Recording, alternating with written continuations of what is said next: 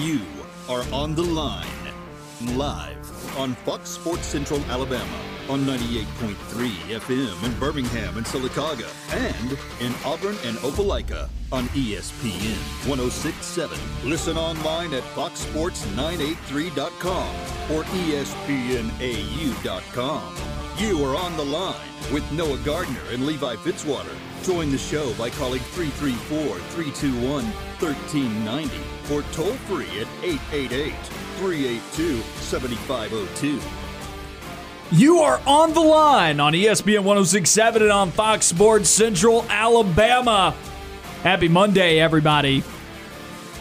Thank you for joining us on the line from 2 to 4 p.m. on ESPN 106.7 and on Fox Sports Central Alabama. Noah Gardner here with you alongside Lance Dawe, and also, welcome back, buddy, Levi Fitzwater, back after a bit of a hiatus, but it's good to have you back on the show, my man. Cue the Sam Ehlinger, we're back, video from the Sugar Bowl a few years ago, because I'm back. And, man, it feels good to be back. I mean, you can only lay on your back and stare at the ceiling for so long and until you get a little bit bored with that. So probably not the best analogy for you to use, though, with the Texans being back, because they're never truly back, right? Well, I'm not being analogous to them being back. I'm just taking the words, because actually the sentiment. What he meant by it at the time, it meant that they were back. It never materialized, and it's going to materialize for me because I'm here. I'm glad to be back. Everybody's been so great to me. All of you guys have checked in on me, been very good. I've had a lot of people who have done so much taking care of me, so I'm just glad to be here. And, I'm glad we're not on Facebook Live today, because it's hard to dress as professionally as I can, because anything that's not elastic waist is kind of hard to put on right now. Because you got the back brace on. We got that nice rock. we got Call of Duty flak jacket here in the studio. I did watch Kong vs. Godzilla this weekend, so I can beat on my back brace a little bit right now. That's awesome. Number to call, 334-321-1390. That's how you can call into the show. Once again, 334-321-1390. Find us on Facebook, Radio Alabama Sports, ESPN 106.7, and on Fox Sports Central Alabama. Find us on Twitter, at Point Gardner, at Levi Fitzwater. And Lance, you have a new Twitter handle. I finally did it, boys. I finally sat down, and I finally made it happen. I've never heard that. I have not heard this yet. I'm waiting. Okay, so this is kind of a play on words, and I don't know whether or not you're going to enjoy it, but I'm assuming you've heard of the dog pound, or just the dog pound in general. So, I'm a Cleveland Brown fan. Absolutely. Of course I've heard of the dog pound. So I changed my Twitter handle to Daw Pound instead of Dog Pound. You get it? That's why you thought I would like that. That's why I thought you liked that. I was in my head, I was like, I think Noah's going to really like this one. Do you have a favorite NFL team? No, but there are a couple that I just like to watch consistently. So I enjoy watching the Seahawks a lot. I enjoy watching Atlanta, and I enjoy watching the Vikings for whatever reason. So those are the Browns three. Not on that list? I actually do enjoy watching the Browns. I have absolutely nothing against them. I'll go ahead and say this. You have no choice with that Twitter handle. Welcome to the Cleveland Browns fan organization. Playoffs, baby. Welcome. That's right. Our first playoffs in quite some time. They're the best team in the division. We'll talk about that at some point. They're the best team. You think so? I mean, I think so. I think they're better than the Ravens talent-wise. The Ravens might have them out. I've been saying that for a while, but they might have them out coached. They might have them out coached, but talent-wise, I think they have them. We actually will talk about that. Yeah, I was going to say, we're going to talk about that later today. Not just about the AFC North, but projected NFL win totals for the upcoming year. There's 17 games now in the regular season, and the Browns have one of the higher win totals in the league. Actually, I think they're only a game and a half or 2 games behind the defending Super Bowl champions, which in Vegas, those 2 games mean a lot when you're betting on win totals and whatnot. But we'll talk about that later on in the second hour of the show. We're going to open up the show here talking about positives that we took away from Auburn's spring game on Saturday, which I'm going to go ahead and start this off. I thought it was one of the worst spring games I have seen in a long time. I can't quite put my finger on it because, we forget about spring games, of course. They're erased by the regular season, but I did not thoroughly enjoy the spring game. We'll talk about negatives, of course, later on in the show, but I wanted to start off with happy thoughts, so positives that we took away from A-Day, even though it was kind of boring. I mean, that's kind of what you're getting into when you think about spring. I mean, I know spring games typically are bland and boring. It felt like this one was more than that. It left a little to be desired. Statistically, I feel like they were. Whenever you look at the numbers, like so it wasn't as like all right. I don't know what it was though. Like it wasn't that it's like eating at bottom tier fast food restaurants. You know what you're getting into, just like we knew what we were getting into with the spring game. But it was like it tasted worse than normal. Right. Yeah, I think it was because it's like I got a stomach ache on top of it. Is it normally 8-minute quarters for every spring game? I felt like that was shorter than normal. Right? I was just happy to see that it wasn't a running clock like I had been hearing about the week leading up to it. I thought it was as well, and I'm very glad that the first half was no running clock. I'm very glad that we actually got to see some football. I would much rather have shorter quarters than a running clock. Like I'd rather have like an 8-minute quarter, like 8-minute quarters, than have 10, 12-minute quarters with a running clock at the end of it. Lance and I have talked about this. I'd much rather see them play an actual football team rather than themselves. Let's bring Georgia Tech over here. I mean, I'd be down with it. You have a 100% chance that one of your guys gets hurt if you play a spring game. You have a 50% chance that it's going to be one of your guys if you're playing another team, right? Yeah, absolutely. And then as far as like storylines are concerned, if somebody like Georgia Tech comes to Auburn, I'm not saying that this would happen, but if they do like end up winning the scrimmage or something, it would create storylines heading into the fall. It's like, is Georgia Tech going to be a contender in the Coastal? Or is Auburn on a down year? High school football teams do it. I mean, you could do something even with like smaller schools, which I think benefits both of them. Because you get pay them. Say you bring in like a Troy or a UAB down, or even an Alabama State, that gives Auburn, the perceived the bigger school, the perceived better team. It gives them that opportunity to kind of fine tune themselves, get some things worked out, and then for a team like Alabama State, UAB, Troy, they're playing against a good team. They get good practice, and like you're over there, also get paid a little bit. I say you're making the money sign of there. They get paid to come down here and do it. I think it works out for everybody. Like I think that, and fans are going to want to watch that. Fans would love to go watch a spring game of Auburn playing Troy, even if it doesn't matter, even if they're putting in a lot of the backup guys at the end. People would love to see that. I think a little bit better than watching the glorified Auburn scrimmage that is A-Day. Which when they took the opening kickoff to the house, everybody's excited.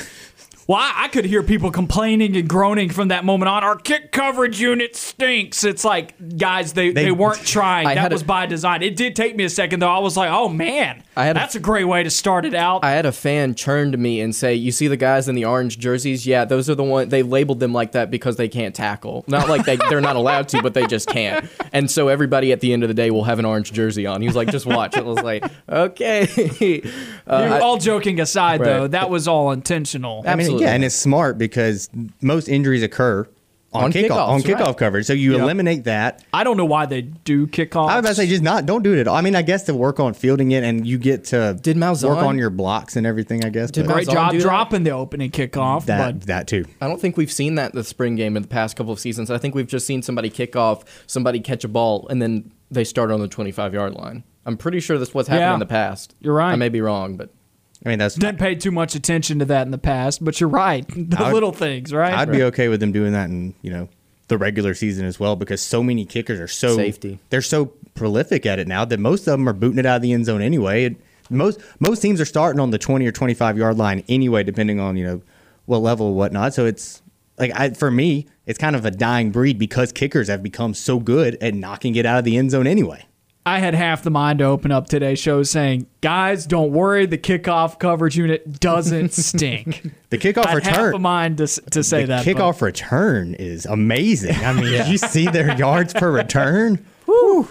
That's right. Well, positives that Auburn took away from A-Day. We want to hear from you, 334-321-1390. That's the number to get you through to On the Line. Once again, 334-321-1390. What were some positives that you guys took away from A-Day? Well, I think the first thing that I immediately noticed is that Bo Nix seemed like he was making better decisions. Like, I understand that it's just a spring game, but whenever he would get flushed out of the pocket, he wouldn't do something stupid. We did see a couple of times where he would evade pressure, and I think that is just kind of his thing to kind of do the Johnny Manziel turn around in the pocket and see who's open. But there were a couple of throws down the sideline that his receivers dropped that were just ropes. Like, they were really pretty throws that were just on a line right down the sideline. Looked like it was going to be out of bounds, but it was just dead on. And so I really like what I saw from Nix. He seems like he's gotten faster. Like, just in person looking at him, it seems like he was a little bit quicker. And so I think he made the right decisions, and he played really well in a spring game environment. Didn't throw off his back foot. Didn't see that either. I didn't see that one time, but to be fair,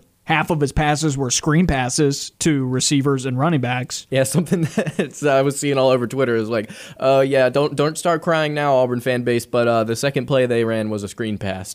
Second, third, fourth, fifth, sixth. There were a lot of screens, and I'm over-exaggerating there, but there were a lot of screens in the ball game. It was nice to see the tight end, the first play. I mean, yes. You know they knew what they were doing. Under center, break a huddle, get under center, and then throw to a tight end. And it was like a 10-yard in route's not the right terminology for that, is it? I think it was out route, right? Because he was breaking towards the sideline. But did he start on that side of the line, or did he come from the other side of the line? I think he start on that side? I think he started on the left side, yeah. Okay. I think he started on the left side. But yeah, Still outstanding. Bo Nix, I was impressed with him. I mean, it might be hyperbole, but this is the year. I mean, he's improved so much under this new offense. He's focused. He's having fun. And I wouldn't be surprised if he's a dark horse for the Heisman.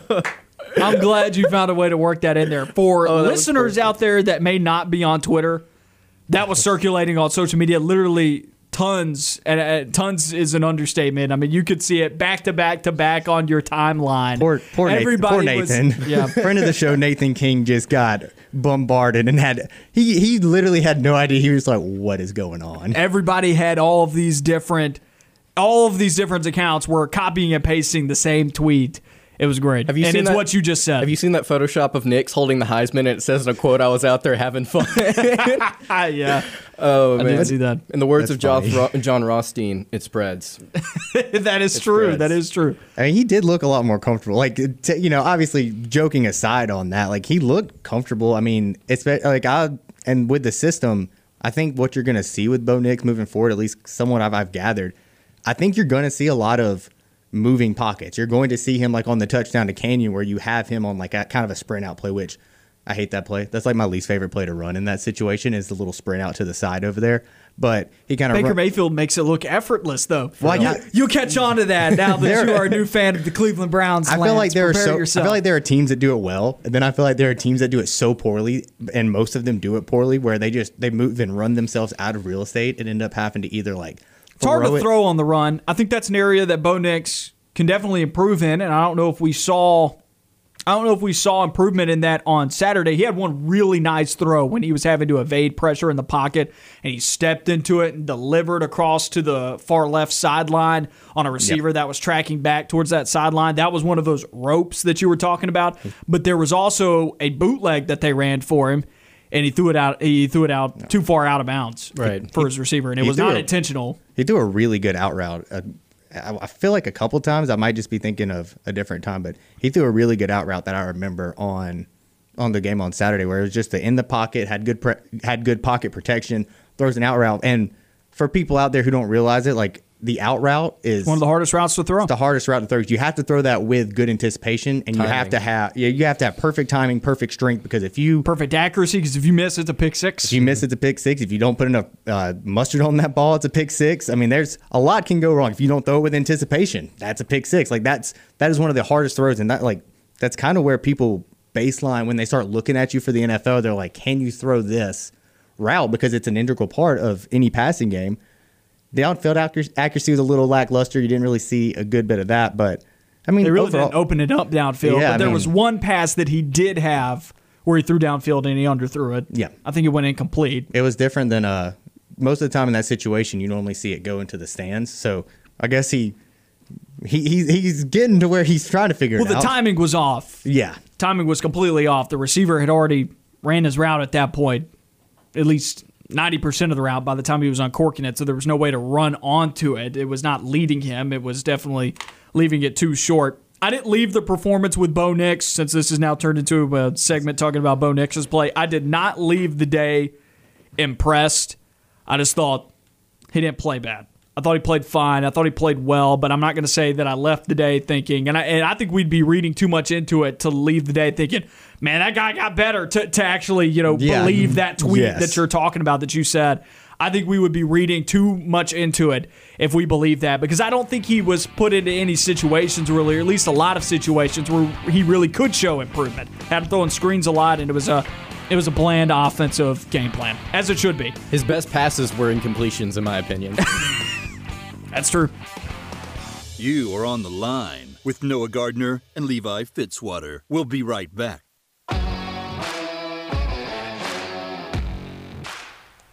You're on the line on ESPN 106.7 and on Fox Sports Central Alabama. Noah Gardner, Lance Dawe, and Levi Fitzwater back with you today. It's good to have you back, buddy. I'm so excited to be back. So much better than just laying around the house. Like you're happy to see the sun. You can only hot take yourself so many times until you start thinking, it feels like I'm playing outfield in rec league again. Like I'm just talking to myself out there.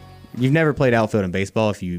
You have to talk to yourself. Like that's the only way that you get through playing outfield at any level of baseball is you talk to yourself. That's how I felt. I don't know, man. People may think you're crazy on that one. I played outfield. Eventually, you start playing with the grass and thinking about Georgia Tech basketball. That's in youth league. Oh no, it's funny that we were actually had this conversation at lunch when I was in rec league. We had a kid that we were in the middle of the game. Ball gets roped to the outfield. And we look at center field, and the kid is sitting there, Indian style. He has his glove on his hand, and his back is to the fence. And the second baseman had to run all the way out there, get the ball, and throw it in. And we're like, dude, what are you doing? How old were you? We were 6th grade, so we were like 11 or 12. So he needed to quit playing baseball. Well, we asked him, like, what are you doing? He's like, I'm just counting the cars out here in the parking lot. I was bored. I was like, what are you doing? There's 13. It's like, why? I'll tell you, though, at about that age, I feel like after that's when you start putting your athletes in the outfield. You start weeding out your men from the boys. No, typically like rec. After that, I'm like, 6th grade and younger feels like in rec league, that's where your worst players are. But once you get older, then you start putting the athletes. That's where you start putting the athletes. Big arms, yeah. Because you got to have someone who can cover like large amounts of field out there. Say somebody that can run, I'd probably put out there. Anyway. Baseball. We got we diverted into some baseball talk. And there will be more baseball talk later on in the show. Tough weekend for Auburn baseball. Is it finally over? That'll come up later on in the hour. We got Jeremy Law of RadioAlabamaSports with us at 2:30, coming up in about 10 minutes to tell us about Alabama's spring game. I'm sure a lot of folks were watching Auburn's spring game. Now, of course, the Bama one was over, or it was nearing its end by the time that Auburn was starting. So you probably got to watch a nice portion of that Alabama game as well. We'll get his thoughts on that coming up once again at 2:30. We have entered into a conversation about quarterback play, and so we'll just go back to positives and negatives later on, but we've entered into a subsection of positives because we thought Bo Nix played well. I don't think that he showed significant leaps and bounds of improvement, but I don't think that he was put into situations over and over and over again. I don't think he was extremely tested in the spring game. I think it's hard to see that in a spring game anyway because, like we all know this, it's a practice. It's a practice game against each other. They're not going to put anything on tape. They're not going to be anything but bland, and that's what the offense was. And he was also playing against the second-team defense. Now, I'll say this, though, diverting off of this for just a moment.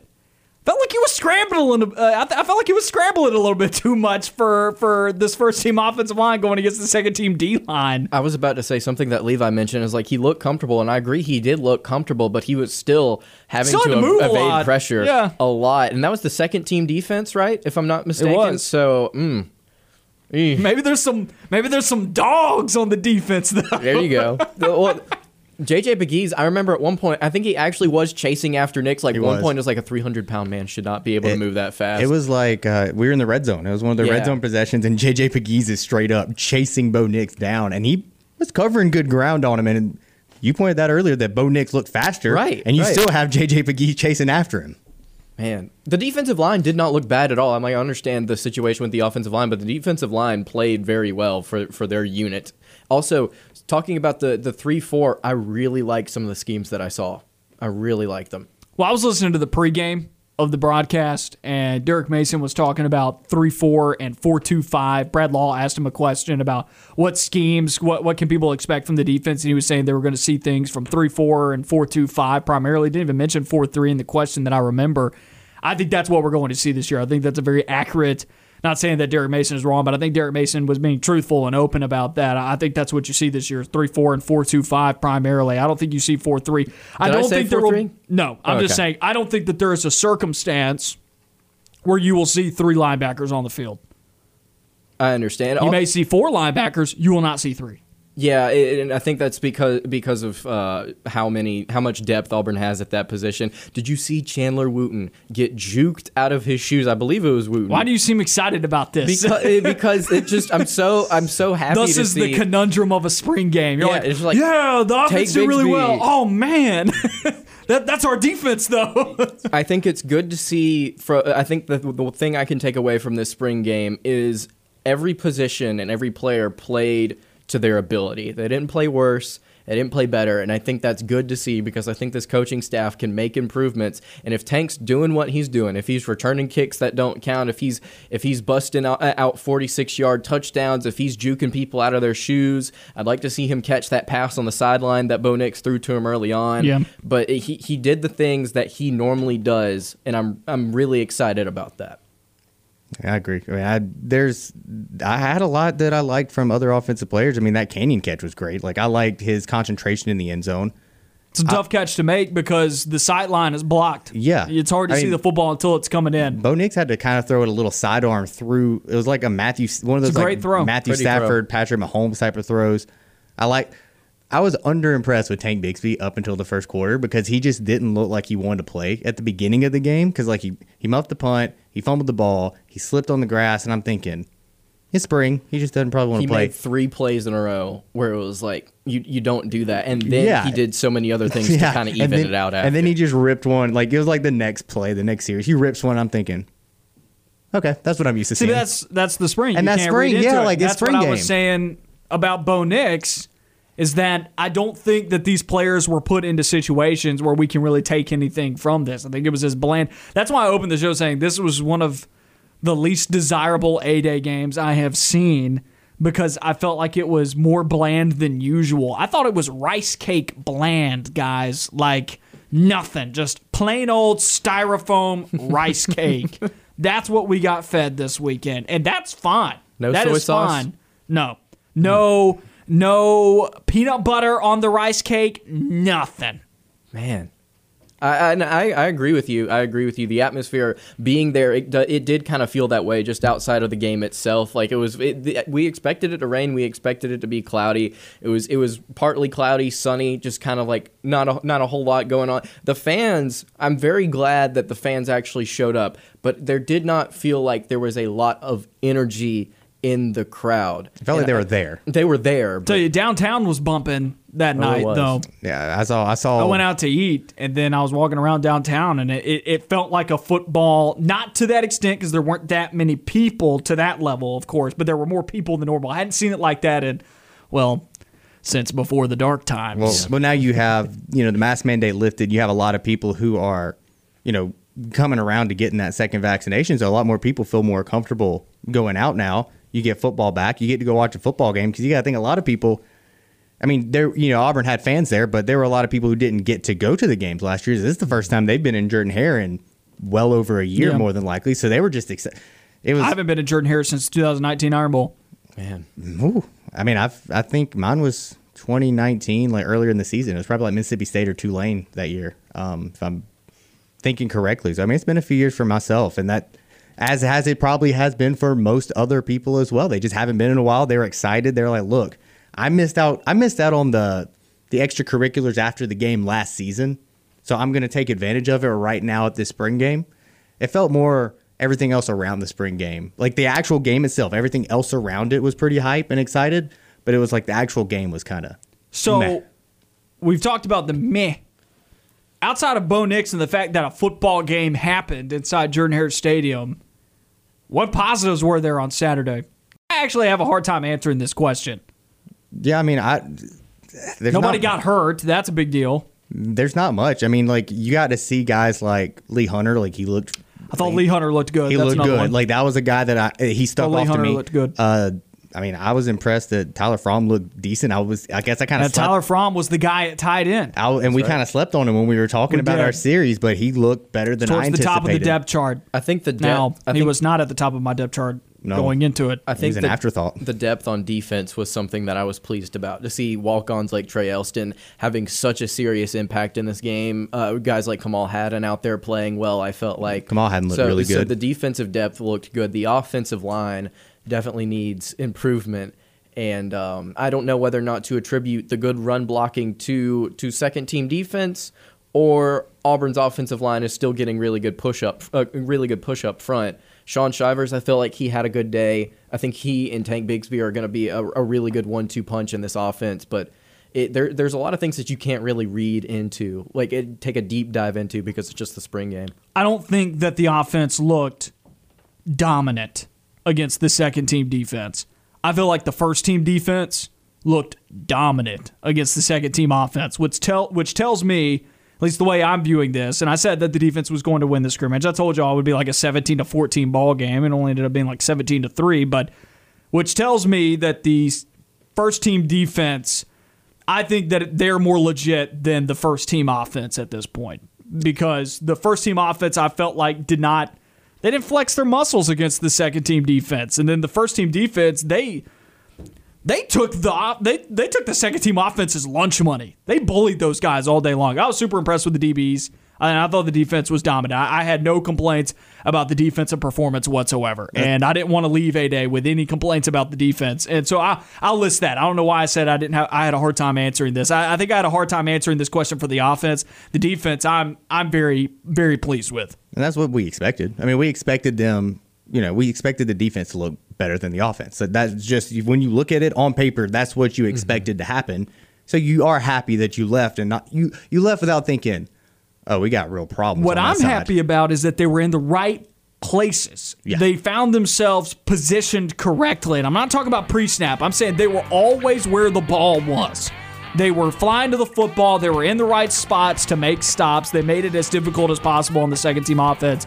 I thought the defense looked fundamentally clear during the 8-day game. We got Jeremy Law of Radio Alabama Sports coming up on the phone lines here with us at 2:30. Stay with us. We'll be back in just a moment.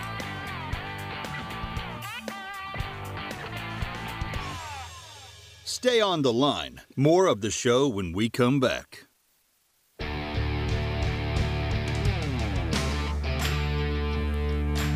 Back on the line, Noah Gardner, Levi Fitzwater, and Lance Dawe with you on ESPN 106.7 and on Fox Sports Central Alabama. Headed to the phone lines now. We got Jeremy Law of Radio Alabama Sports on the line with us this Monday afternoon. Jeremy, how you doing today, my man? What's going on, Noah? Hope you're doing well. Doing great, and you had an 8-day game yourself to watch on Saturday. I'm sure you enjoyed having football back on the television after just a few months removed from watching the Alabama Crimson Tide win another national championship. What were your overall takeaways? Did the Tide look good on Saturday, or were you underwhelmed? No, listen, I thought Alabama looked pretty well. Bryce Young had a pretty good day, had a couple of drops. You didn't get to see Jalen Milroe. You got to see Paul Tyson throw to Ajayi Hall, and I thought Hall probably submitted himself as one of the top receivers on the team, so you'll be seeing a lot of 17 moving ahead in summer camp, fall practice, and then heading into the start of the regular season. But I think for Alabama, a lot of guys didn't play in the game. Hard to gauge exactly how good they are. There's kind of a lot of shuffling on the offensive line. You got to see the Brockermeyer brothers play a little bit, but overall, I think if you're Nick Saban, Bryce Young didn't light up your defense, which I think a lot of Alabama fans should be pleased with. It looked like that defense is coming along under Pete Golding. You know what you're going to get in Bryce Young. You're not really worried with him. Now, is he going to be a gamer? I think we've seen him play very well in game situations. Is he going to take over the team? Is he going to win the team as a captain? He's still a young guy, but I think he has respect to the team. I think Alabama fans left today, it wasn't the most fun spring game in the world, but you got to see a lot of things that are very promising. Analyzing Bryce Young's play just a little bit more in depth here, what are maybe some areas that you think the quarterback could improve on this early in his career? Man, I'm going to tell you, he made some good moves in the pocket. I thought he made a lot of deep reads. I didn't think he threw to his number one often. And when you're going up against the ones and you lose guys like Devontae Smith and all the receivers, Waddle, you're going to have to make some reads in your spring game because that number one guy is not always going to be open because you're relying on doing it by committee. I thought Bryce Young made some pretty good reads. I thought he made some really good throws. I remember one right down the middle of the field in between 4 defenders, hit his guy in the numbers. It ended up being a hit on him, and he dropped it. But Bryce Young, I don't know. It's tough for me to see because I don't know what the total game plan was. I don't know what they were really trying to do. I know the offensive line wasn't exactly what it's going to be moving forward.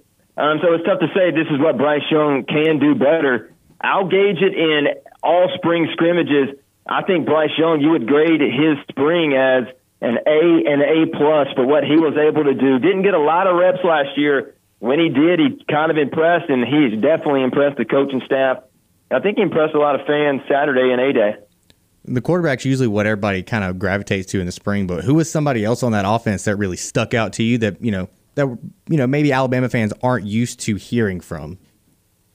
Well, you're going to have a lot of freshmen that stand out in Tuscaloosa, and I think the receiver, Jai Hall, the way that he went up as a young player, and you saw if you're an Alabama fan, I know a lot of those guys, they watch the recruiting tapes of these kids, and everyone from Jai Hall was going up, elevating, ripping the football away from a defender, making, these plays, leaning on the sideline, making the toe taps falling out of bounds. And the first time the public gets to see him, he's doing the exact same thing from high school into college. And for me, I just think that's so impressive. And you're not even mentioning a lot of the other guys that are playing. I mean, Jacory Brooks is going to be a guy. Leary, JoJo Earle's in this class. There's a lot of receivers that you can hang your hat on. And for Alabama fans, you're kind of licking your chops right now. Yeah, you lose Smitty, you lose Waddle, you've lost Jerry Jeudy and Henry Ruggs over the last few years, but you bring in this crop of receivers and you see Jai Hall do what he did on Saturday. You're just really, really impressed with that Alabama offense. Right now, that's Paul Tyson throwing to him, and I know they were running up against the number 2 defense, but Jai Hall, very impressive. Those catches are tough versus air that he was making. What he was able to do Saturday, man, Alabama fans are excited about it. On the defensive side of the football, you seem to be impressed with what they were able to do here, year 3 under Pete Golding. What stuck out to you about the defense on Saturday? I thought making plays on the ball in the air, I think being with the receivers, there wasn't guys just running wide open down the field. I know Latu had a big catch, but I just thought that they were in the right place at the right time to make plays. They got pressure. You got to remember, a lot of guys, I think 20 or so guys weren't active for the spring game. But, Pete Golding, I think his expectations this year are kind of what Nick Saban talked about in some random interview a couple weeks ago.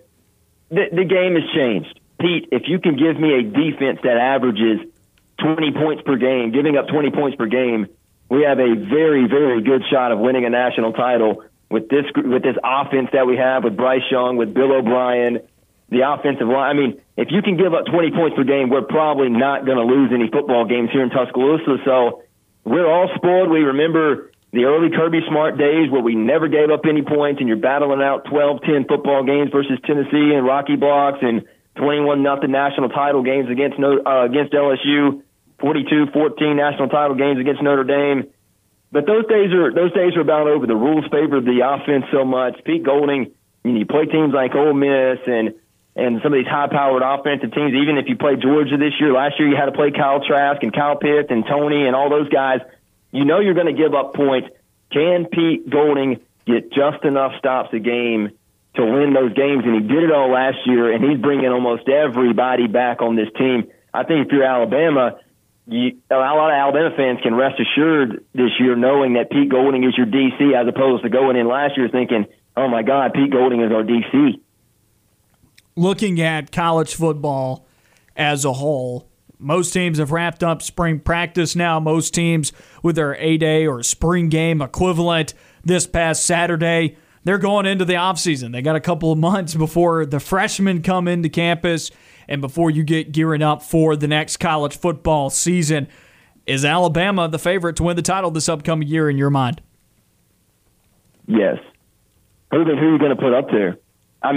You got to realize what Alabama just did. I know Justin Fields was banged up, but that is an Ohio State team that beat Clemson by 4 touchdowns, and they come in there 10 days later, and it's like Alabama's playing Alcorn State, Kent State, some middle-of-the-pack ACC school. No, they were playing the Ohio State University, and they beat them the same way that they did Texas A&M early in the year. I mean, just think about that. Alabama beats Ohio State the same way they did the third or fourth best team in the SEC, a team that finished with, some not the way that, especially for what Texas A&M was expecting last year, didn't finish the season the way they wanted to, but Alabama beats them like that, and they're bringing almost everything back on defense. You lose Smitty and Waddle, but you've recruited better than anybody in the history of college football. Who would you put up there? I mean, is Clemson just going to reload with Ungololele or however you pronounce his name? No, you pronounce his name better than anybody else. That was accurate. Are they just going to reload? I mean, I thought it was pretty good myself. But, I mean, are they going to reload? Is Ohio State just going to be able to instantly replace Justin Fields? I think I watched some highlights of their spring game. Can't remember their quarterback. He looked okay. They have 3 true freshmen playing.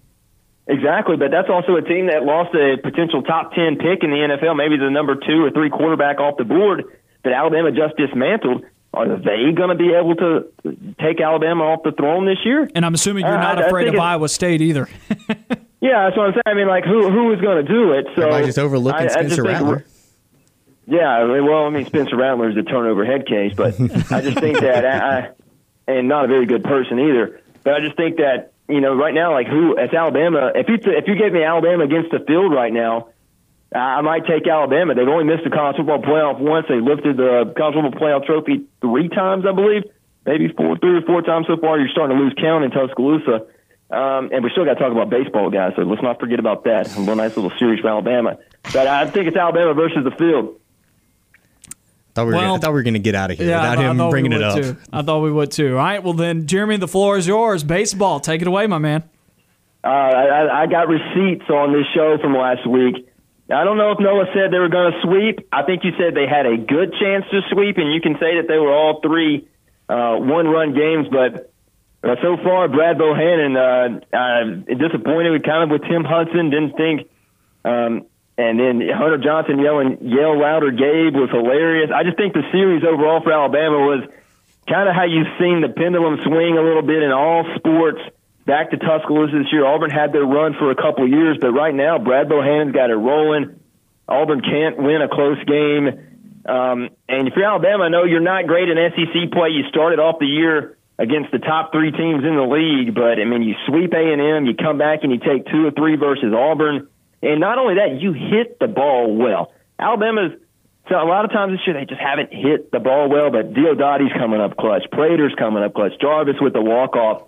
I don't know, guys. I mean, I just felt like y'all came into that Alabama-Auburn series a little more confident that you should have been, and a lot of people were wondering why you guys were confident that Auburn could take 2 out of 3. And while it was close, I was on the other end. I thought Alabama had a great chance to take 2 out of 3, a good chance to sweep, and it kind of went our way. So I predicted 2 out of 3. I said they'd win Game 1 and they'd win Game 3 because I didn't think Prelip would have a good outing, which he didn't. And then Auburn obviously lost both of those games by 1 run, so I wasn't too far off on those. But I did not. For some reason, I didn't expect Auburn to win Game 2. But I knew if Auburn won Friday and Saturday, I was like, well, sweep is on, because I felt the most confident about Sunday, which ended up being a loss. And Prelip only went 1 inning, but Alabama's bullpen did a lot better than Auburn's bullpen did. Just by 1 run, though. That was all that it took. But Auburn's pitching, I did not expect Auburn's pitching to struggle as much as they did this weekend, mainly because I felt like Alabama's lineup was top-heavy, which it is. You go and look at the numbers, it's top-heavy. I didn't expect Auburn's staff to struggle as much, but they did not get enough out of the starters or out of the bullpen as they needed to, as evidenced by how many runs were given up this weekend. Yeah, and you're right. I thought it was a weird Game 1. I don't think either starter made it to the 5th inning, but Alabama was able to win that. Also got to ask, why is Bo Nix not throwing the ball 100 times in your scrimmage? The guy struggled as a passer. He needs as many live reps as possible. He's playing against the coveted Auburn defense out there on the plane. Why is Alabama ran roughly 130 or so plays between the 2 teams. Auburn ran about 80, I believe. They're also playing 8-minute quarters.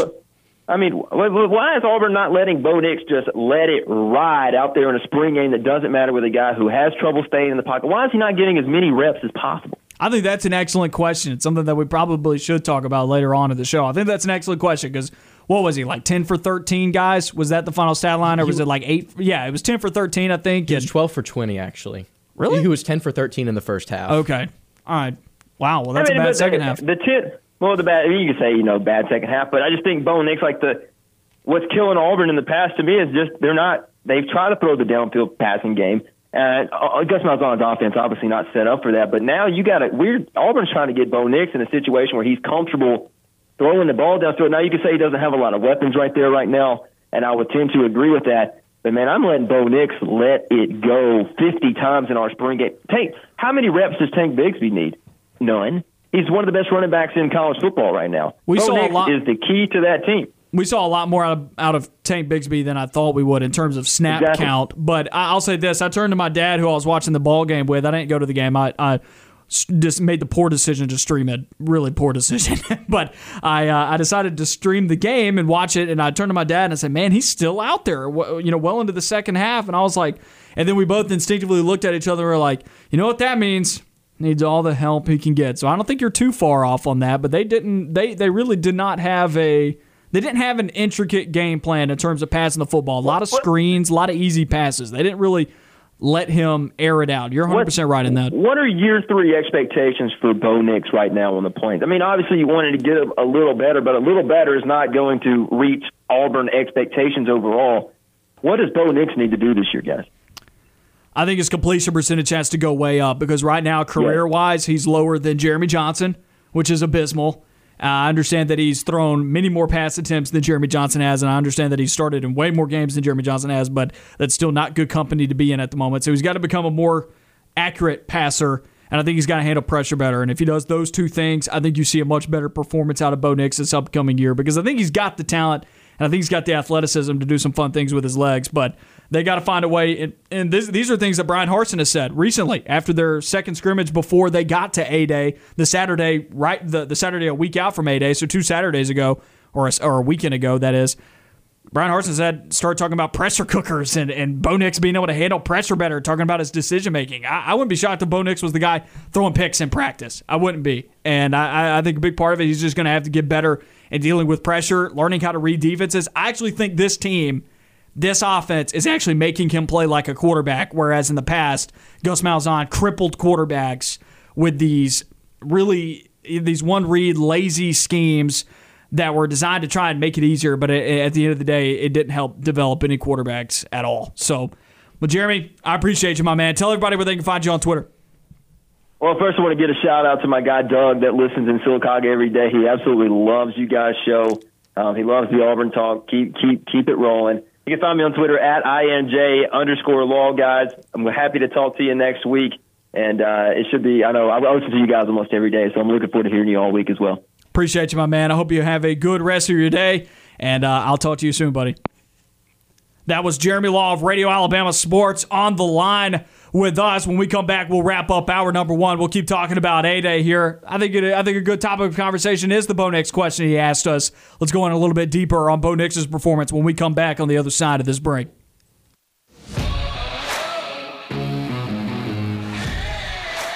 You're on the line with Noah Gardner, Levi Fitzwater, and Lance Dawe this Monday afternoon. Great way to start off the week. We actually have stuff to talk about, guys. Like, we're not estimating, we're not guessing, we're not projecting. We had real football this past weekend.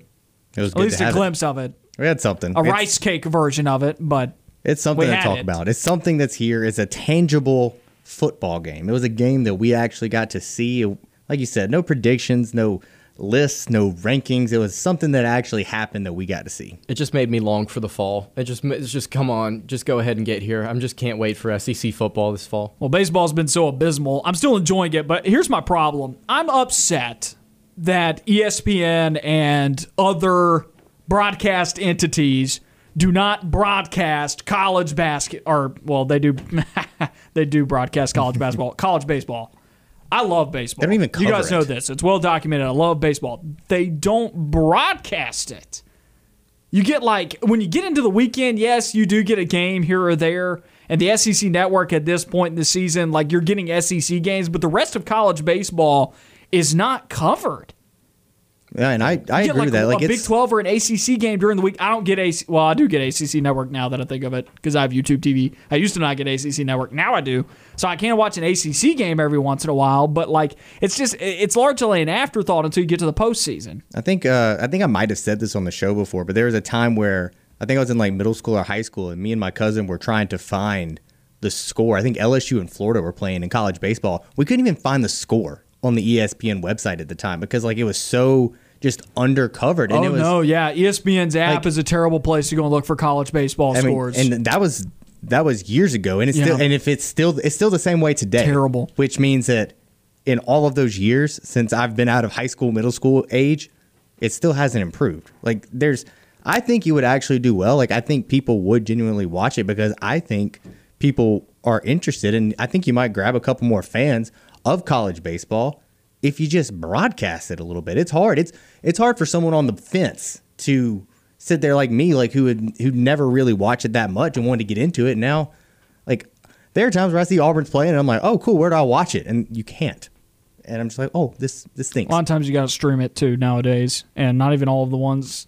From here out, I think every single game is broadcasted in some way, if it's SEC Network Plus or if it gets on SEC Network. I actually think every series from here out, there's at least one game on SEC Network for Auburn baseball. So there is, like I said, as you get later and later in the year, you can see it, but you can't see any of it like up until about this point now, which majority of the season's already passed. You got like 5 SEC series left. And now we don't want to watch Auburn at this point.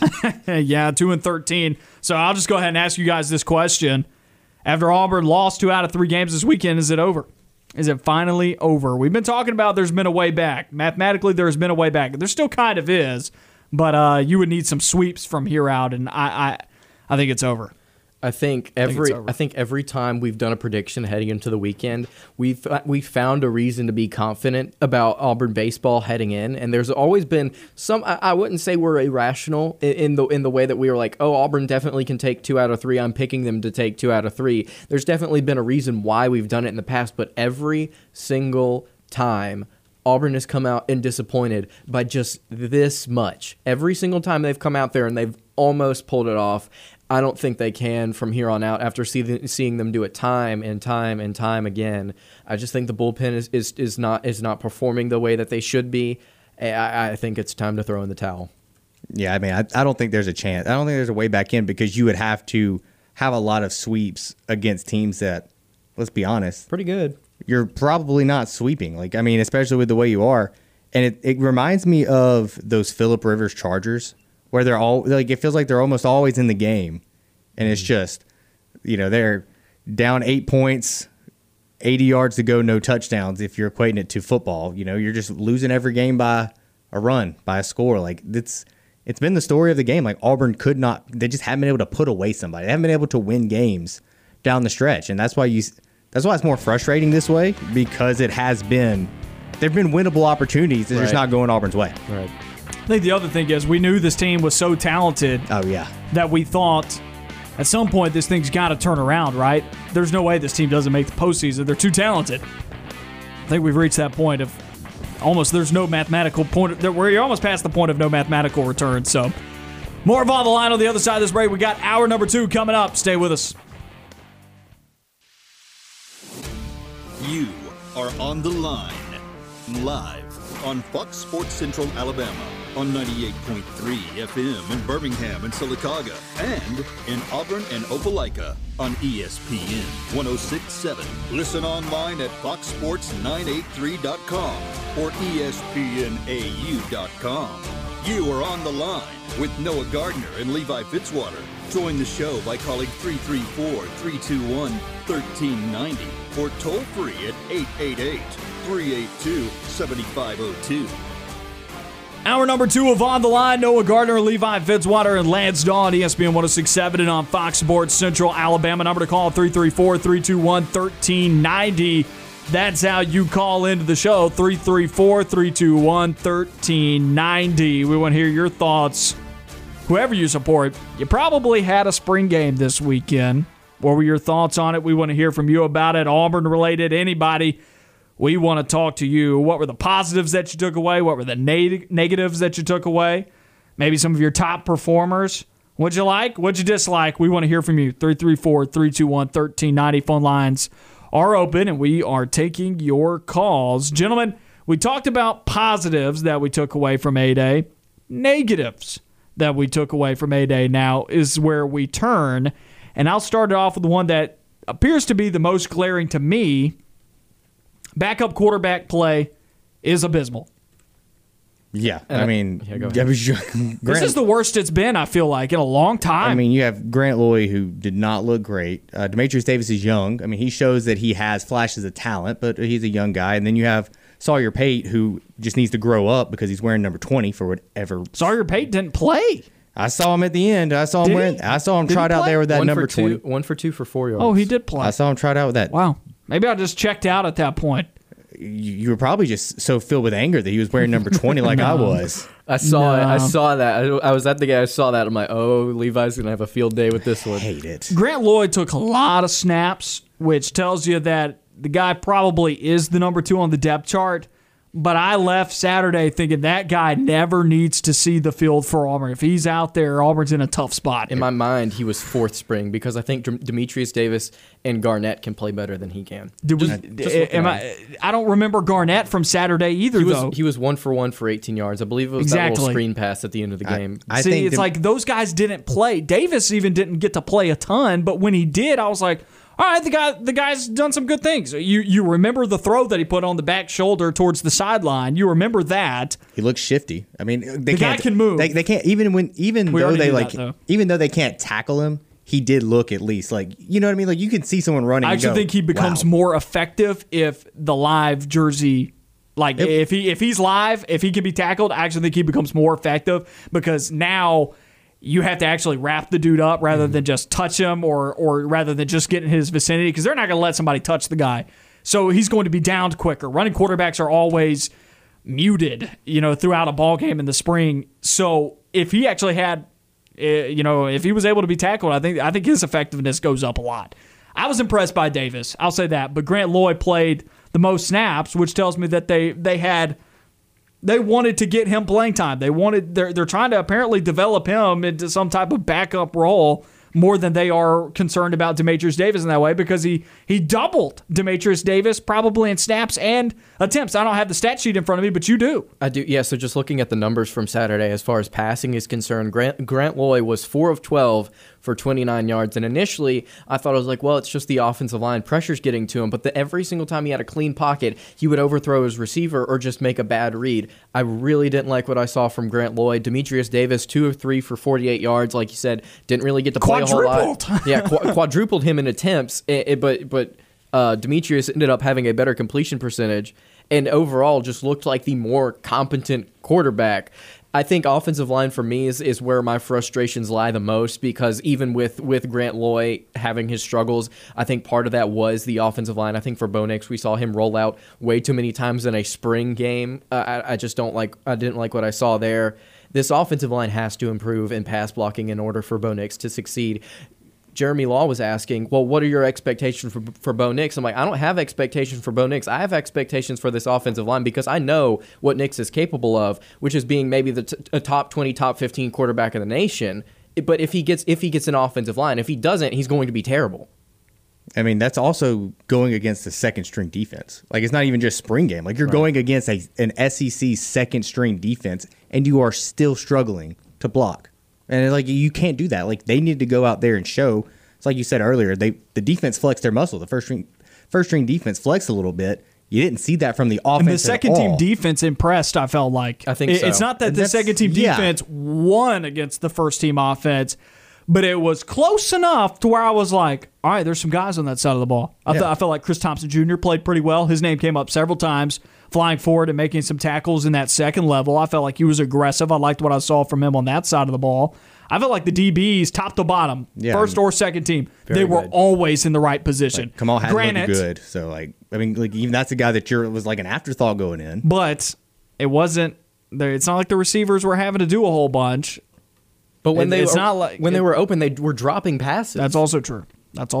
I find talking about the secondary, and I've said this so many different times on the show. I think this may be the best secondary unit in the country. A walk-on led the scrimmage in tackles.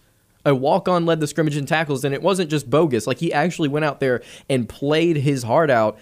Chris Thompson Jr., 3 tackles and a tackle for loss. Kamal Haddon, 3 tackles and a forced fumble. I mean, this secondary played really solid. I'm not saying, like, if you look at Bo Nix's stat line, you look at Loy's stat line, you look at Demetrius Davis, like, oh, well, the passing offense is abysmal. It's like, no, our secondary is just really good. I still would have liked to have seen Bo Nix be a little bit more effective. I didn't feel like the offense was effective against the second-team defense. I felt like it's not like it went on without a hitch. The running game did, and you asked the question earlier, was it because they were playing the second-team defense, or was it because they were truly that good? And I didn't feel like the running game, I think it's more of that they were playing the second-team defense, not the fact that it was really that good. Now, I think Auburn's going to be able to run the football effectively this year. I don't know if after the spring game, I think the question we're trying to answer here, and maybe the spring game's not a great indicator of it, but I did not leave the spring game thinking the offense got better. No, I didn't think so either. I think Bo Nix improved a little. I think you can't read into it too much because of what the plays that are being run. It's like, well, they're not going to run these plays in a real game. They're not going to be this vanilla, this bland. But yeah, they're not going to throw that many screens in a football game. Yeah, at the same time, it's like you got to be able to go out there and throw effectively against a second-team defense that you play against in practice consistently as a third-year quarterback. I don't know what's going on that side of the ball. You can say a lot of different things about Nix. You can say a lot of different things about this offensive line, but it's just really confusing as to how this far into his tenure, he's not shown us like consistently like, oh, he's the guy. He's an SEC quarterback. He is an Auburn caliber quarterback. I think he can develop into that. Like I said, if he gets an offensive line. But it's not happening. So Jeremy asked us a good question too. Why was Bo Nix not throwing the ball more than he did? Because it obviously needs all the practice he can get. I looked at my dad, like I said in my answer to that question. I looked at my dad and was like, "Man, this guy's still in the ball game. This guy's still playing. I didn't expect to see him for a super long time." But then it dawned on me instantly. I was like, "Well, this coach, that tells you everything that the coaching staff thinks." He needs all the practice he can get, but at least and also we have to also account for the fact that this is not year 3 for this quarterback in this system. This is year 3 for him in an Auburn jersey. It's year 1 for him in this system and with this coaching staff, and so they're probably still trying to get him as many reps as possible in running this new offensive scheme and operating. That's a big thing that Brian Harsin has said over and over again, operating and being able to make the right calls and just being able to run an offense. And Bo Nix has been the best at it out of all of those guys. My thing is, like, shouldn't you be able to do that in an incredibly simplified version of it in a spring game? Shouldn't you Which be I able think to do he it did. I don't think he did it ineffectively, like at operating it, actually, like, making sure that the plays were run and that there weren't any mistakes. I don't think Bo Nix really made any mistakes. I didn't see any mistakes out of him. But like you said, you want more from him. I don't feel like there are a lot of big plays, and they weren't consistently executing to where it's like, oh, this is an SEC caliber offense. Offense still looked difficult. I've said this many times over the years, especially under Gus Malzahn. I was like, well, Auburn finds a way to make offense look hard. Like it's like they make it more difficult on themselves. Other teams make offense look easy. Ole Miss makes offense look easy, and you think, well, why can't we do that? But you look at it, and you see Auburn, it feels like they just can't. It's like they're in their own way a lot of times. And so I was not happy with how close the first-team offense was with the second-team defense's performance. I thought the second-team defense made the first-team offense work for it. And you would have liked to. But that's a positive in itself, too, probably. It's a positive, but it's also a negative on the offense. I mean, you would have just liked to see, and I understand what they were probably trying to accomplish. They just wanted to see, like you said, they wanted to see him operate the offense, not just throwing the ball, seeing what he's doing, during the play. Like, he wants to see how he operates, what he's doing at the line. Is he checking? Is he going through progressions? Is he, does he know the plays? Does he know where to hand the ball off to? Like, what play is what? Because these are a lot of different offenses, and you got to remember, this is still his third offensive coordinator that he's going through. So there's going to be some time. He's going to have to get that and understand it. I still would have liked to see, and I think a lot of Auburn fans would have liked to see what he looked like fundamentally in throwing the ball down the field a little bit more, because we know that the short passing game, Bo Nix has done pretty well over his career. His stats reflect that. It's the intermediate to deep passing game is where he struggles with, and you'd have liked to see, has he improved on that? And they didn't really give an opportunity for at least the fans to see how he has improved, if at all. Are you guys shocked that we saw Auburn out of the shotgun like 90% of the time, maybe more than that?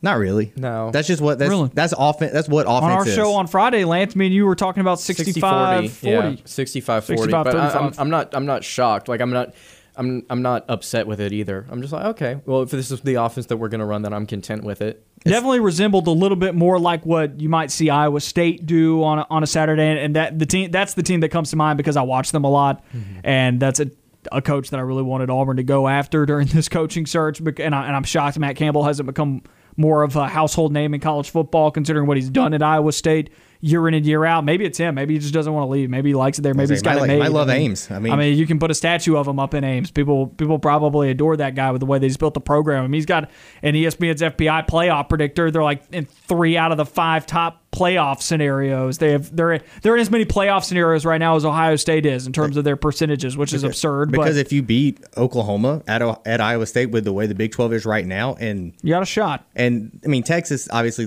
we're expecting them to do something would be better, but like the problem is you have to beat Oklahoma twice now. Yes, yep. If you can beat Oklahoma twice and not fumble a couple games away, like.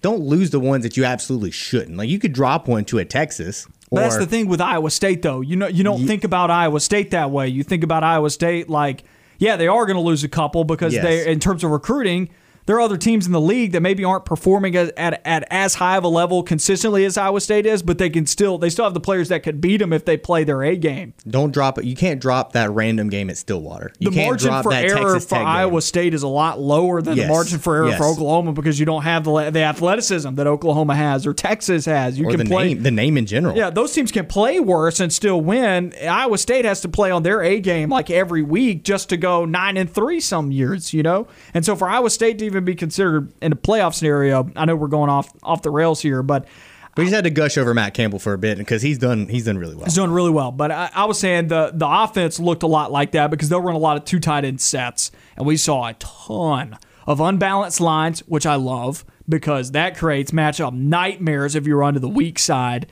And Kentucky did that to Auburn a ton. If you go back and watch that game from last year, Kentucky ate Auburn up on the ground in the first half by just running to the weak side with unbalanced lines on the other side of the ball. So like that is I loved that I saw that. I liked what I saw formation wise from Auburn. It was a breath of fresh air. I wasn't seeing the same stuff that I was seeing in the past. I think matchups-wise, Auburn was doing stuff pre-snap that I think we're going to like a lot when the season rolls around. So I liked that, and I like the fact that I saw a lot of 2 tight end sets. And, I mean, I think also you're looking at this going into spring. It's a bit of it's a transition. So I wasn't surprised to see a lot more shotgun because a lot of these players are used to that. And Brian Harsin does run more of a it's a pro style, but like it's a more multiple set kind of pro style where you are still going to see some sort of spread dynamics. I mean, you're still going to see a ton of shotgun. It's 2021. Like, that's football. Yeah. Like, if you're not running a lot out of the shotgun, I mean, it's gone are the days where a pro-style offense means you're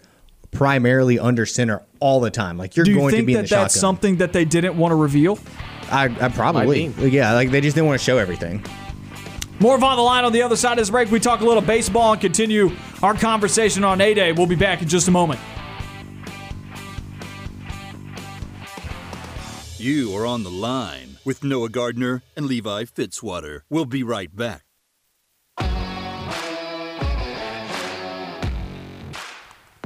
Back on the Line, Noah Gardner, Levi Fitzwater, Lance Dawe with you. Now welcoming in intern Sting into the show for Behind Enemy Baselines with Agent Sting. Going to give us a scouting report on Auburn baseball's next opponent.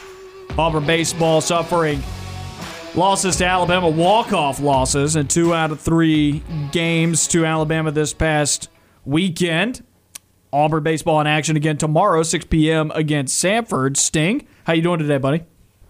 I'm doing great, Noah. How are you doing? I'm doing all right. If we're talking baseball, a little dejected, but, Yeah, me too. I know. Those two hurt. I was able to actually watch the first one and watch them lose on the walk-off. That was a tough one. I did not enjoy that. As long as the Braves and Auburn both aren't losing at the same time, I think I'll be okay. Be all right. Yeah, but the Braves. But they're both equally disappointing at the moment. Man, imagine your team. Maybe not equally disappointing. The Braves honestly had higher hopes. I had higher hopes than this, and then Acuna dealing with an injury now. This is just. So imagine your pro team losing a series. Couldn't be me. Yeah. The Royals have yet to lose a series.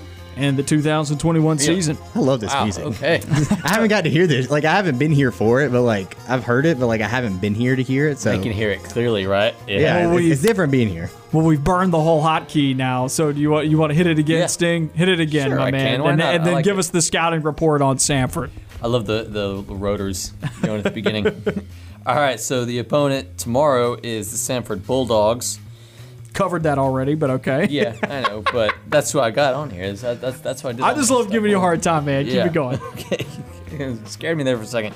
So Samford is 22-14 and 12-3 in the SoCon, but they have lost 3 of their last 4 games. They played a weekend series against Western Carolina this week and lost the series. It was their first series loss in conference play. So Auburn possibly catching them at a bad time, but Could be. Yeah, Samford is coached by Casey Dunn, who, for those who don't know, played catcher at Auburn in the late 90s. Dunn is in his 16th season with the program and is already the winningest coach in Samford baseball history. He's got over 500 career wins. Samford's a nice baseball program in this state. Yeah, kind of. They've been to the tournament twice under Casey Dunn and won a couple of conference championships. And here's an interesting fun fact about their schedule. Samford is set to play 11 games against SEC competition by the end of the season. So far, they're 0-8. Yeah, they've played Alabama a few times already. I think they've played Alabama once. twice. They're going to play once. Alabama a second time in May, and they'll also play Auburn a second time in May. That's right. I think they were set to play Alabama earlier this year, the second time, and it got postponed. Probably. And then they play Auburn twice? You said that? Mm-hmm. Yeah, they have. They're going to be coming to Auburn tomorrow, and then Auburn will play them in Birmingham in May. Okay. I think it might be their last non-conference game of the season because it's like the second week of May. Yeah, and then the other SEC games they played 1 game against Mississippi State, lost that one, and they played 3-game series against Florida and Texas A&M and were swept in both. Have they kept them close? No. They did lose 19-3 to Alabama. Oh, yeah, I do remember Yeah. that one. That was last week. I Yeah, it believe. was. Yeah, that was Yeah. last That week. was the game. last That was the Tuesday. game that Alabama played before. That was their midweek before the Auburn series. Yeah. Yeah. All right. So then a little series history here, which I pulled from the media guide, so I know it's accurate. At least it's as accurate as it can be, assuming the media guide is accurate. Referring to last week's struggles with Georgia Tech. Yes, but that was tough. Yeah, exactly. And actually, I was really surprised by the number of times these two teams have played. Auburn has played Samford 98 times, and their overall record is 73-24-1. The first meeting was in 1909. Samford's holding their own, man. Yeah. Right, yeah, and so there are several SEC schools that Auburn has played less than that. And over the last 10 years, Auburn is actually 8-9 against Samford. Like since 2011. I didn't catch that, but wow. They have a losing record against Samford. I believe Doesn't shock me. Once again, I said this. Samford's got a nice baseball program. they're solid. They are solid. They're nice. Yeah. All right, so a couple of players to watch here. First, I'm going to go with Sonny DiChiara. He has a .286 batting average and a team-leading 8 home runs and second on the team in RBIs with 28. Tyler McManus leads the team in RBIs with 29 and has a .302 batting average. And I had to dig through for this one here, dug through some game notes. Garrett Howe has reached base in 25 consecutive games with a hit in 19 of those. Oh. Daggone. Yeah. And then moving over to pitching for just pitchers to watch. I tried to find some pitchers that are probably going to be pitching tomorrow and found 2 that I think are worth watching out for here. Jacob Cravey has a 2.3 ERA in 19.1 innings with 15 strikeouts on the season. And Logan Jones has a 1.0 ERA with 11 strikeouts on the season and has allowed just 3 hits in 8 games. So Auburn's there's some good players that Auburn will be against tomorrow. And once again, I mean, this Samford team is at the top of their league. Are they still in the SoCon? Yes. Okay. Is it Yeah. SoCon? Yes, they're 12-3 in conference play in the SoCon right now. Right. Yeah, and then the last thing I got here, well, actually not the last thing, but the X Factor that I have is Ryan Crockett. He is 1 for his last 16 at-bats, but he does have big hitting ability. He has 4 home runs and 23 runs batted in on the season with a .250 batting average, so he's kind of in a slump right now. His batting Can average you would be a see- lot higher if he wasn't 1 for 16. Right, yeah. Could we see him break out of that slump and, I don't know, Or maybe he do was big hot things? hitting to begin with, and now Yeah, he's and maybe he was. Maybe he was just on now an he's unusually going to hot what streak. he's typically at. Yeah, so who knows? We'll see. And then the best name on the team, I like John Brocklebank. What? Brocklebank. Yeah. How about that one? Yeah. I stand by this. You find some of the best names in baseball. You I find do, some yeah. of the best names. I mean, in baseball. I only work with what the schedule gives me, so. But yeah, that was. I like it. Man. John Brocklebank. Brocklebank, man. I wonder what the history is behind that name. I don't know. That's awesome. I'd love to do an All-American team just based off of last names or just names. Period. We've seen that for college football Yeah, before. those are so fun in football, and it's always guys from the Pac-12. I'd love to see that. So this from English and specifically Yorkshire origins. There you go. It's actually like, oh wow, I didn't that's just expect it to have a deep history. That's just what I brought up the Brocklebank name. I'm sure there's more. I guess it's like a locational It might name be, yeah. where it's like It sounds So- like an English thing. like off of like Brookbanks is what I'm seeing here, or like Bricklebank. Like they've come from that village, and that's how they ended up with that last name long time ago, and then Right. just got passed down. Right. All right. Cool. So that was it. Yeah, that's it. That's all. There's I got. your origin of last names. Yeah. lesson with for the some day. behind enemy Brocklebank. baselines. The more you know. Man, that would be a fun name to call like a home run. Brocklebank out to the deep homer. left field. Oh man. As Brocklebank hits one out to left field, and It's a it's walk 4-0. off from Brocklebank. You can take it to the Oh bank. no. I saw that coming from You can take it to the Brocklebank. It's not quite as fun as Castellanos homers to left, but it's a pretty good one. That's good. Appreciate it, my man. That is Behind Enemy Baselines with Agent Sting. A whole lot more interesting where we're going over SEC opponents, but still, he's got his homework on Sanford, and now I feel like we're studied up a little bit. So now if Brocklebank, we see him tomorrow, well then you know a little bit something about the X Factor for well, he's not the X Factor. That was the name that you had for us. So appreciate it, my man. And so now my question that I want to field to you guys is, still continuing on with baseball, we were talking about this at the end of hour number 1. Tough weekend for Auburn baseball, losing 2 out of 3 against Alabama. Is it over? We've been talking about mathematical situations for Auburn to be able to make it to the postseason. We've settled on 13 or 14 wins in SEC play is the magic number. Auburn sitting at 2-13. During the break, so I don't have to do the math on live radio like I've done the last couple of times, I've already done what Auburn has to do just to try and get to 13 wins. They have to win every single series and sweep one of them just to get to 13 wins. It's tough. They're running out of real estate. It's looking like that's not going to happen at this point. I think you win the LSU. I think if they don't give up, I think they can win the LSU, A&M, and Missouri series, which are your last 3. And I think you can sweep one of them. But it's the winning the series against Florida and Georgia that I have zero confidence in right now. Here's my thought process. Going into games in the past, we were like, Auburn has shown the ability to hang with some of these bigger teams like Arkansas and Ole Miss. They're all one-run losses. Right, so I think they'll be able to get over the hump and actually beat one of these better teams. And every single time we've seen them play a better team, they've lost by a run in one way or another. So I don't have any faith in this team anymore to kind of eke out these close wins against better opponents. It's no longer bad luck. It's a trend.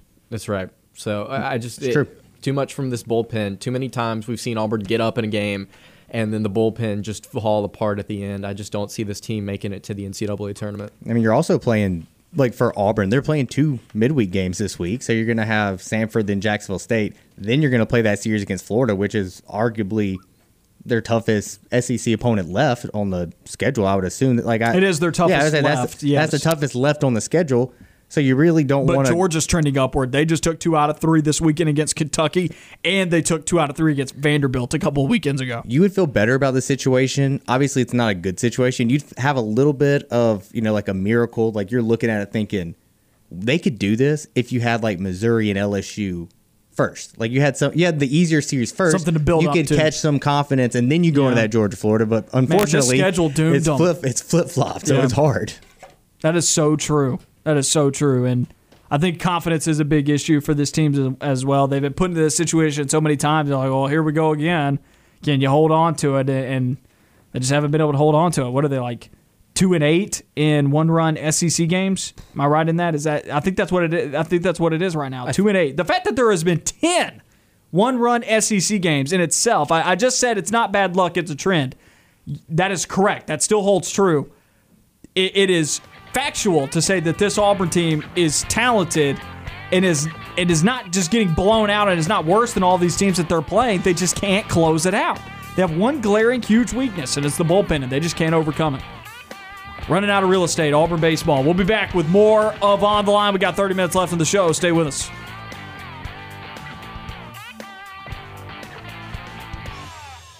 Stay on the line. More of the show when we come back.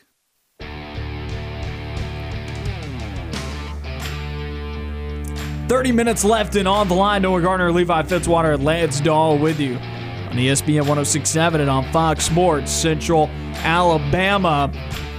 Number to call, 334-321-1390. That's how you can get through to the show. Phone lines are open. Call in once again at 334-321-1390. Find us on Twitter at Point Gardner, at Levi Fitzwater, and at Intern Jaws. The Drive with Bill Cameron will be coming up at 4 from 4 p.m. to 6 p.m. following us here on the Line, as they do every weekday from 4 to 6. Gentlemen, we've talked a lot about the A-Day game. Let's get to top performers now as we revisit the topic. Who were your top performers this weekend? I feel like Bo Nix should be. I don't feel like there were too many guys that stood out. Bo Nix stands out, and he better have stood out considering he's the quarterback of the first team offense.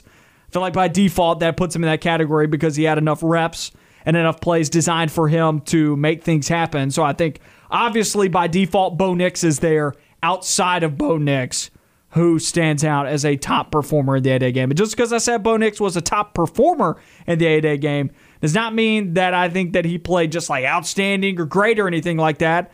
I thought he was fine. I thought he did well, but I wasn't overly impressed either because I don't feel like the first team offense dominated the second team defense. I felt like it was still undesirably close between those two units. But outside of that, who were some top performers?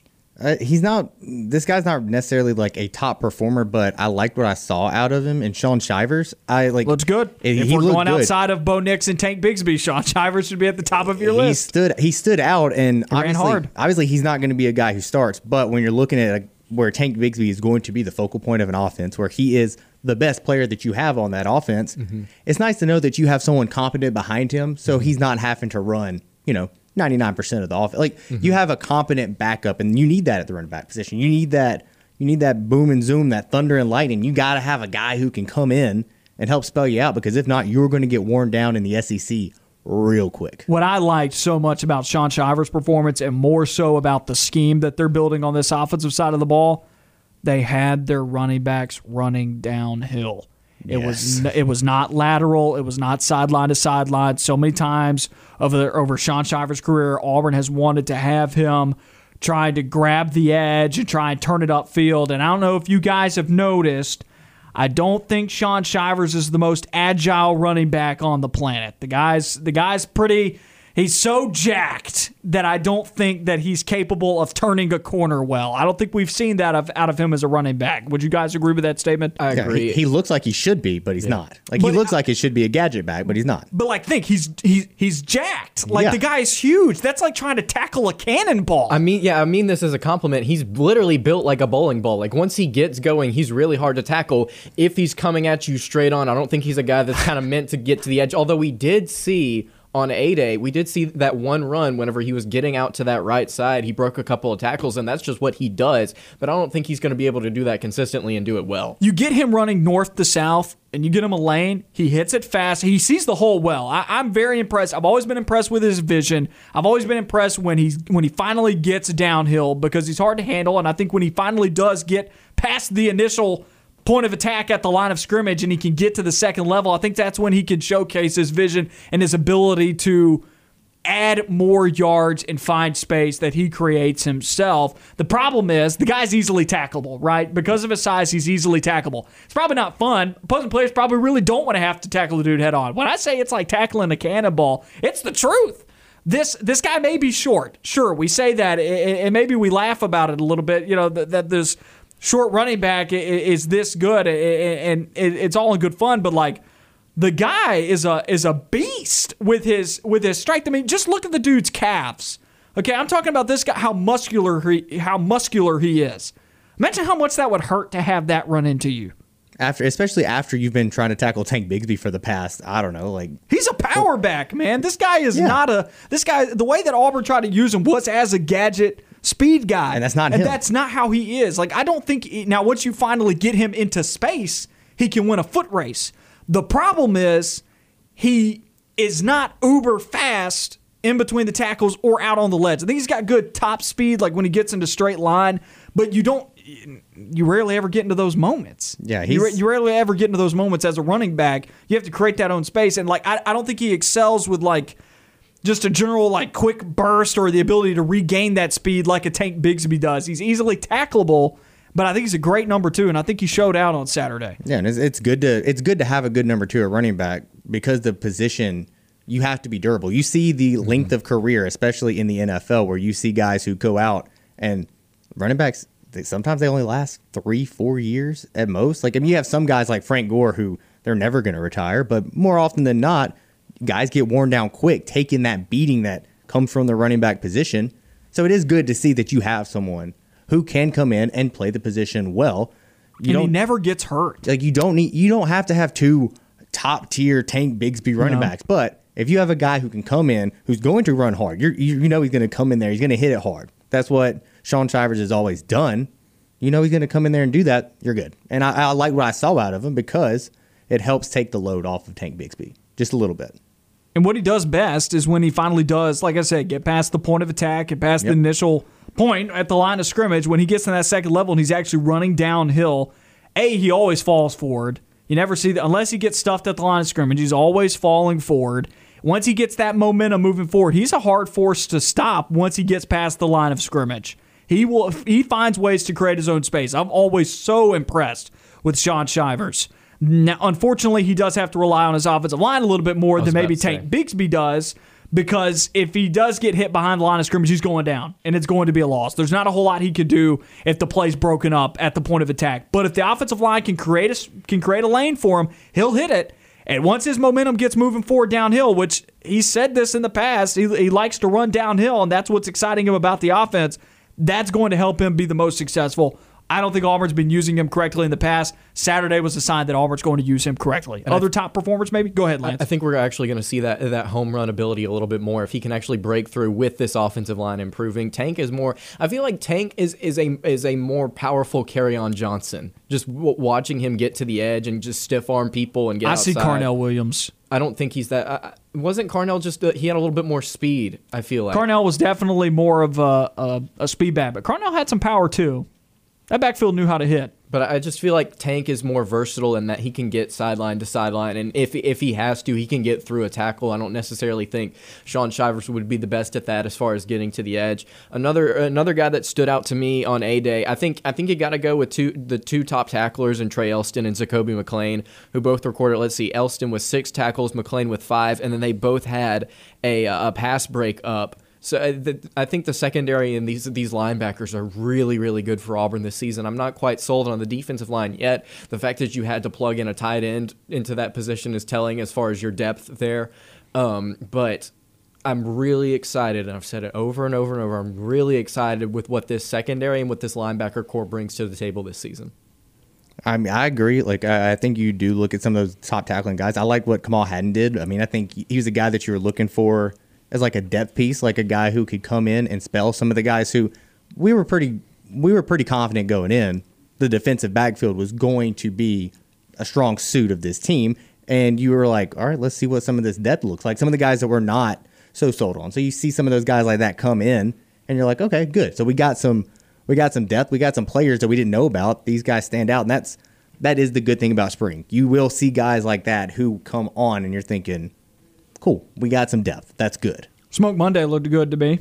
Yeah, Smoke Monday looked good. He looked comfortable in this defense. And, I mean, he had the first play of the game on the defensive side of the ball, laying somebody out. I can't remember who he laid out, but he laid out somebody. And I was impressed with his positioning. He always looked to be in the right place at the right time. It's not like he really just explodes on the stat sheet or anything, but Smoke Monday I felt like looked comfortable out there. And a lot of times I feel like we've seen these safeties not look comfortable Not once did I feel like the first-team defense looked uncomfortable with anything on that side of the football, so that stood out to me. Among receivers on the offensive side of the ball, still going back to this, I was right in saying that a running back would have the best day. If we were talking about receivers or running backs, who was going to have the best day, would it be a running back or a receiver? I said a running back. I got it wrong. Devin Barrett didn't get much help from the second-team offensive line going against the first-team defense.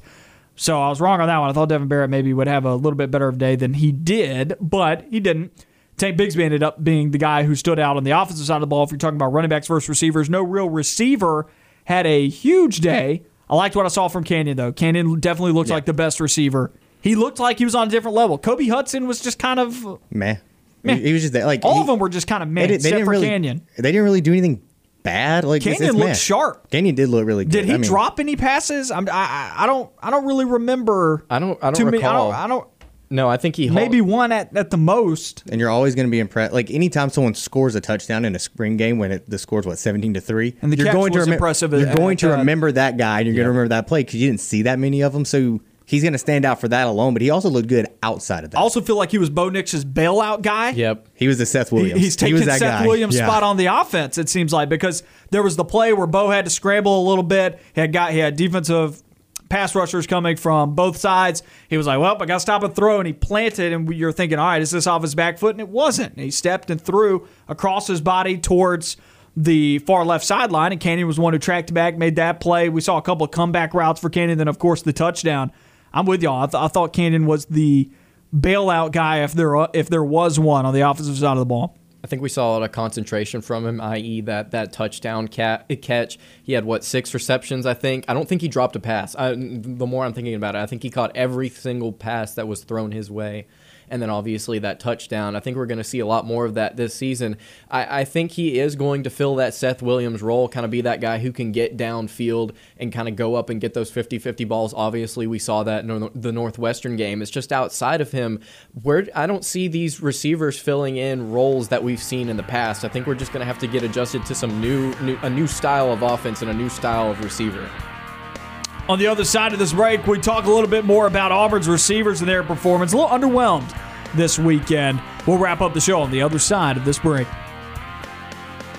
On the Line on Fox Sports Central Alabama on 98.3 FM and ESPN 106.7.